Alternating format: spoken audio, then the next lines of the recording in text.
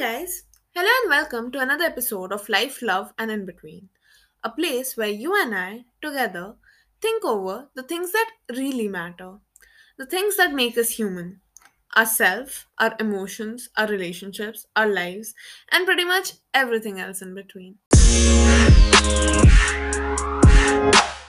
But why didn't you leave sooner? Or at least, why didn't you say something? This is something people commonly say to victims of abuse. In all likelihood, you too may have said this or thought of this when you heard about someone else's experience at some point in your life. So, why didn't they? It's easy, right? Because we all know about how people ought to be treated and what's right and what's wrong. So, if we are being ill treated, we should just get up and walk out, right? Wrong. If only it was that simple. When we talk of abusive relationships, it could be between any two people friends, romantic partners, professional colleagues, and even between parents and children. And while there are some underlying factors that stay common across them all, the way these factors affect the victim and enable the abuser is different. So, for today, let's look at romantic relationships. You meet a person, they love what you love, they share your worldview. You spend hours talking to each other and feel like they just get you. They say all the right things. You feel like you've found your soulmate. You start seeing a future together, maybe even start building it together. And then it happens. The first time. The first crack on your rosy picture. You're shook. It feels surreal. This is not the person you fell in love with. They calm down, apologize profusely. You forgive them. It was a one time thing after all. So you let it slide. Make some excuse to yourself, justifying their behavior. But then it happens again, and again, and again.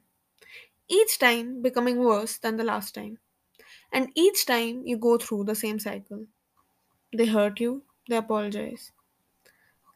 I'm sorry, this is the last time, I swear. I didn't mean to hurt you. You know I love you, right? And yet again, for the nth time, you forgive them. Believing they'll change, believing things will change, believing the excuses they give to you, believing the excuses you give to yourself. But you're not okay.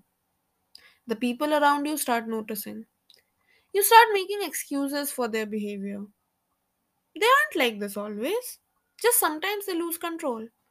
They really love me. I love them. I am happy. But are you? You start pushing people away. You think they don't get it. They don't get you. They don't understand your love and your reasons. Your partner tells you, it's us against the world. We don't need them. We got each other. Soon enough, you're lost between your lies and your reality.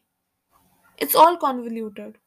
You have this story, this picture in your head, these beautiful lies that you have told everyone and yourself about this person with so much conviction that calling out these lies will turn your entire world upside down. Everything that you know, everything that you believe, everything could be a lie. That is, if you open your eyes. So, what do you do?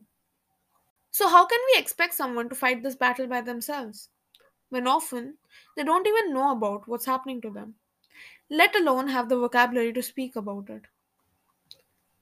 I say we as a society enable abuse in our silence, in our ideas, in our obsession with companionship. We are complicit. And that's not where I rest my case. But that's my time for this week. We will continue this discussion in a later episode. I'll see you again next week. Until then, take care.